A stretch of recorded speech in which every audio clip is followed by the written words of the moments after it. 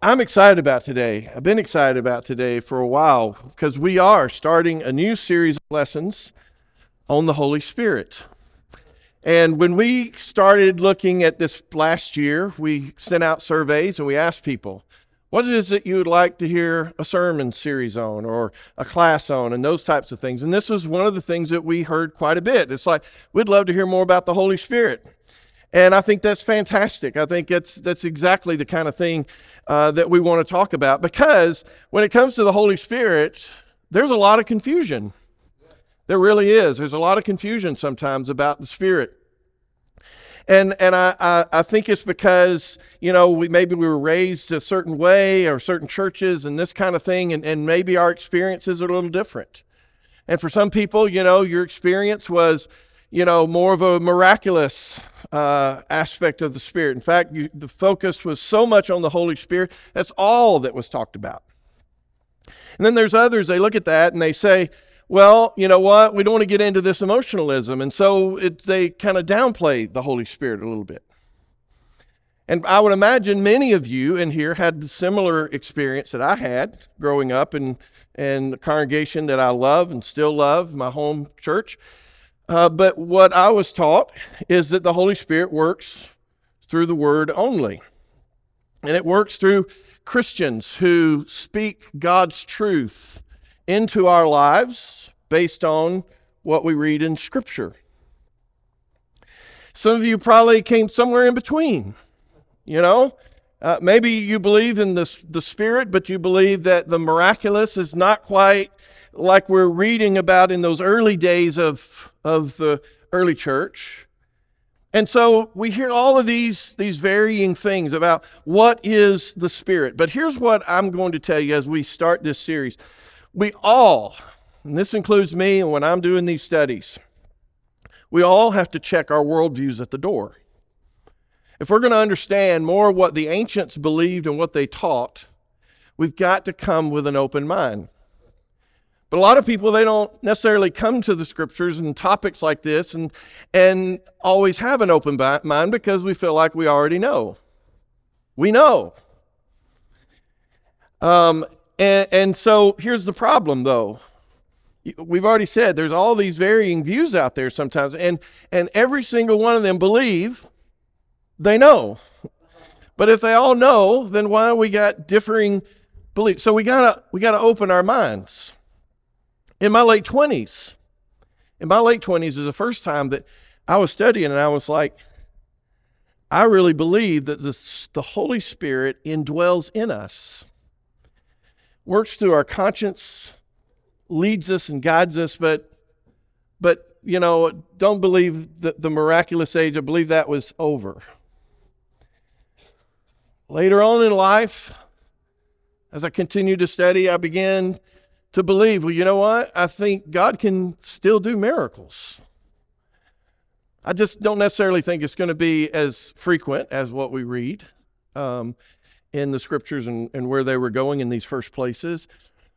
But I don't know if I could say that that in places where the Word of God is not prevalent today, that's probably some areas where God would be open to that kind of thing.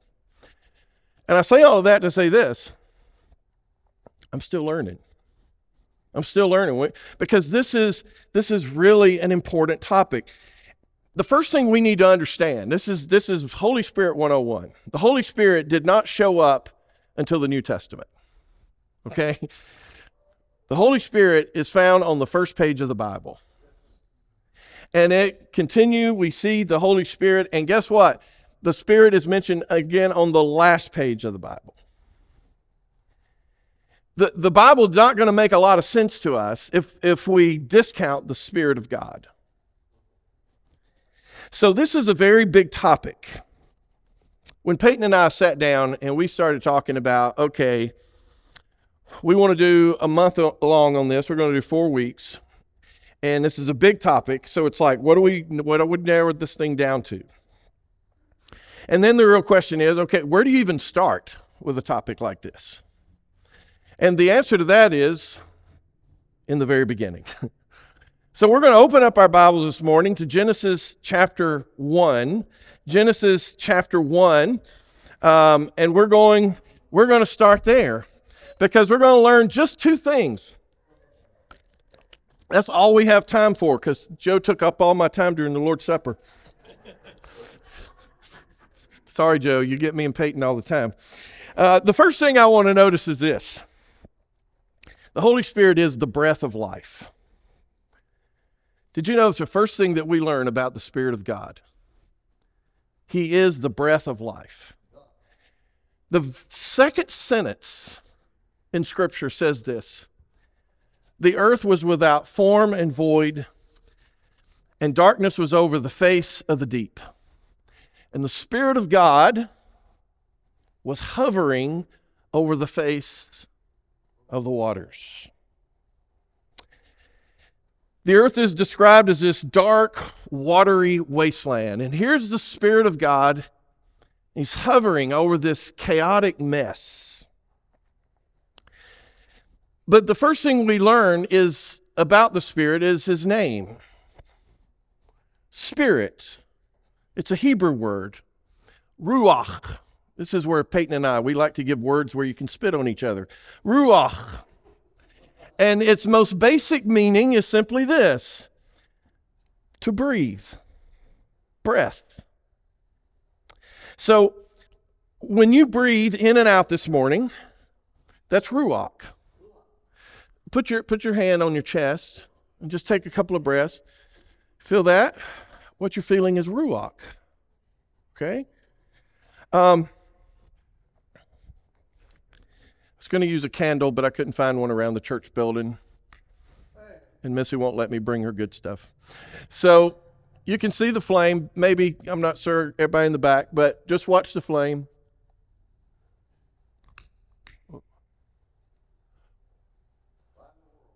See it flickering? Everybody see it flickering?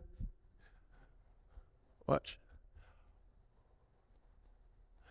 Breath is another aspect of this word. Now, you couldn't see my breath, but what you could see is the effects, right? Another aspect of the word ruach is wind. Y'all just thought I had this up here because I get hot. So you can watch. I don't know if you can really see in the back or not as well. We've seen it quite a bit in our trees over the last week, right? Every afternoon around 3 to 5 o'clock. And we see this wind, but we don't see the wind. But what we see is the effects of the wind. And you may be saying, what in the world are you talking about? What does this have to do with anything? The point is that the Spirit animates things even though we can't see the Spirit, but we can see its work. We can see that the Spirit provides the energy for all things. An invisible entity that produces visible results. The very next verse, and you may not have ever really made this connection, but here it is. Whoops. It's verse 3 says, and God said, let there be light, and there was light. 10 times throughout Genesis chapter 1, and God said, here he is, he's creating the world by speaking. Speaking is a way of releasing ruach. It's a way of releasing your breath. Okay, one more thing here. Put your hand over your mouth, and I want you to say this with me. Which way to the beach? Ready? Which way to the beach? You feel that? Feel that air? That's your ruach. That's your breath as you speak. And we really see this as we get into chapter 2 of Genesis, and he kind of backs up in the creation account. And he backs up and he gives us a little bit more details about humanity that has been made. And this is what it says. Then the Lord God formed man of the dust from the ground and breathed into his nostrils the breath of life. Job later says, the Spirit of God has made me. But then it says, and the breath of the Almighty give me life. God speaks. God spoke. The Spirit of God then creates. It provides that the life and the energy and the power that is needed. The breath of God, it is a gift that every one of us receive at birth, and it will be there until one day we die. And we know breath is very important, isn't it? Did you know that we breathe about 20,000 breaths a day? And probably you never even think about it. We don't unless we get short of breath. We don't think about our breath because God has programmed our brains to instinctively monitor the levels of oxygen and carbon dioxide that's going in and out. When we take a deep breath, in fact, take a deep breath. That feel good? You may want another one. When we take a deep breath, it has the ability to help calm us down. It tells our brain tells the rest of the body to relax. Taking deep breaths, it has the ability to lower our heart rate, to lower our stress levels. And I'm simply showing you this is one of the ways that God is present in our world doing His work. Now, the Hebrew word is ruach. But the Greek word, we don't do as much spitting, but it's pneuma. And that word means really the same. It means wind, breath, and to blow. And whether you realize it or not, the New Testament begins just like the Old Testament in that it tells us about the creative aspect, the creative work of the Holy Spirit. And you're like, really? What is that? We call it the virgin birth. But there in the book of Matthew chapter 1, verse 18, here Mary and Joseph, and it says, before they came together, she was found to be with child. How? She's not having a child like other people have children. This is from the Holy Spirit. The Spirit creates life within her womb. And if we capture Ruach from Genesis chapter 1, it really doesn't surprise us when we get to Matthew chapter 1, because we realize that the Spirit of God creates in these dark and uninhabitable places. Sometimes it's over chaotic water. Sometimes it's the womb. And then we get into Jesus' baptism a couple of chapters later. Jesus is baptized, he comes up out of the water, the heavens are open, and what happened? He saw the Spirit of God descending like a dove and coming to rest on him. Now, whether you realize it or not, this is alluding back to Genesis chapter 1. I say this often. Peyton says this often. Everything comes back to Genesis 1 through 3, and really chapters 1 through 11, but it just keeps coming back to it. But I want you to think about this. Here, it's recalling Genesis 1, and this is when the Spirit is hovering over the face of the waters. Now, there's only two other times in the Hebrew where the word hovering is used. Do you want to guess? Every other time it's used, it's referring to birds that hover. Matthew's absolutely playing off of this. And he says that when the Spirit of God comes, he is hovering, coming down like a bird, like a dove. This is God's creative power. And Jesus has become the new creation at this moment as he lives a fully human life in the power of the Spirit. He shows us what it's like to live a Spirit-filled, a Spirit-empowered life. And Jesus was planning all along that he's going to pour that Spirit out on us. Once he has conquered death and sin at his crucifixion and his resurrection, and he ascended to the right hand of God. After Jesus' resurrection, he goes and he meets with the disciples. He's going to be sending out and spreading this message. And it says something interesting there in John chapter 20. It says that Jesus breathed on them. What happened? They received the Holy Spirit. Breath, breathing, the Spirit of God. The verb breathed, it's only used here in the New Testament. But its Hebrew word is used a few times in the Hebrew Scriptures. One of those we've already seen is Genesis 2, verse 7, when he is creating man and he's bringing life, breath into humanity. Another time is in Ezekiel chapter 37, verse 9. You may have heard of the Valley of Dry Bones. Boy, you talk about a vision. Why Hollywood hadn't picked up on this one, I don't know. Here's all these dry bones, and all of a sudden we see that God is going to breathe. He breathes on these bones, these dried out bones, and they come to life. Their muscles and sinew and all that kind of fancy stuff. It comes on. Dennis could tell you all the stuff that has to come on. But it's going to come on. It's going to come to life. It's showing us a new creation that happens as the Spirit of God is going to breathe on humanity.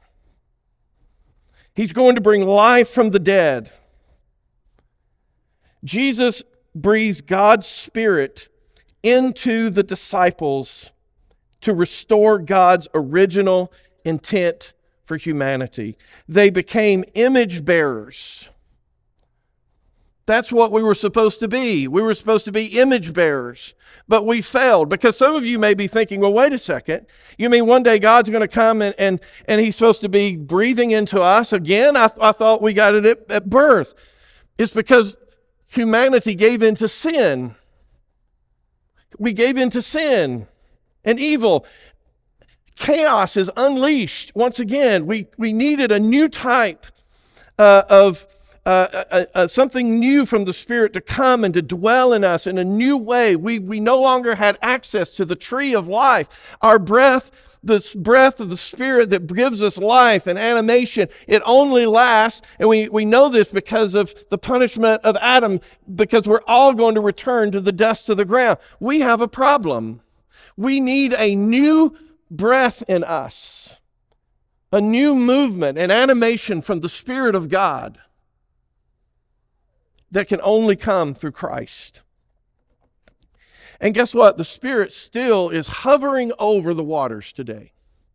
He's still hovering over the chaotic, disorder, sinful waters in baptism. When we come to Him, we are coming because we are ready to die to this old self. And we learn that at baptism, not only do we receive the forgiveness of sins, he says it's here we receive the gift of the Holy Spirit. We are animated by His breath so that we can be imitators of Christ in the world. And we go out into our world that is filled with dead men's bones, and we have this message of life and the breath of God. Now, it's very important before we finish this thing up that we look at this second thing, because I don't want to lose understanding, and that is the Holy Spirit is God. You know, when we talk about the Holy Spirit, I think this is the one that we struggle with the most. I think most people, they'll say, yeah, this is where I struggle, you know. I mean, we talk about God the Father, you know, it's like, okay, we have fathers in this world. We can kind of grasp some aspects of it, not that it's you know, apples to apples there, but at the same time, we kind of get fathers. When we talk about Jesus, He is God the Son. Well, we get a good understanding because He came, He took on human form like us, and we can read about Him. We can read what He did and what He said and what He's about and everything else. When it comes to the Holy Spirit, we get a lot of symbols, like a dove, breath, wind, fire. And it's like, okay, how does that translate? But I want you to understand this. The Spirit is not an impersonal force. I love Star Wars. I am not afraid to admit that I am a Star Wars nerd. And there's the aspect of the force. And sometimes I think with the Spirit, we kind of look at the Spirit like the force. May the force be with you. It's just out there. And, if you really concentrate, it gives you this power and all this kind of thing. And it's just this some kind of force that's out there, like it's a thing. But the Holy Spirit is a person. He's not a thing. He is divine. He, along with the Father and the Son, make up God. He possesses all the attributes of God, and this is just a few here that I put up, but the Spirit is God's presence that relates to us in a personal way. The Bible tells us He can be grieved, He can be lied to, He can be resisted, and at the same time, we learn that He can be pleased when we rely upon His strength to help us be everything that God wants us to be. Folks, I just don't believe we need to demote the Holy Spirit to a book. This is His book, but that He inspired, but that would make Him powerless, a powerless force instead of a divine personality.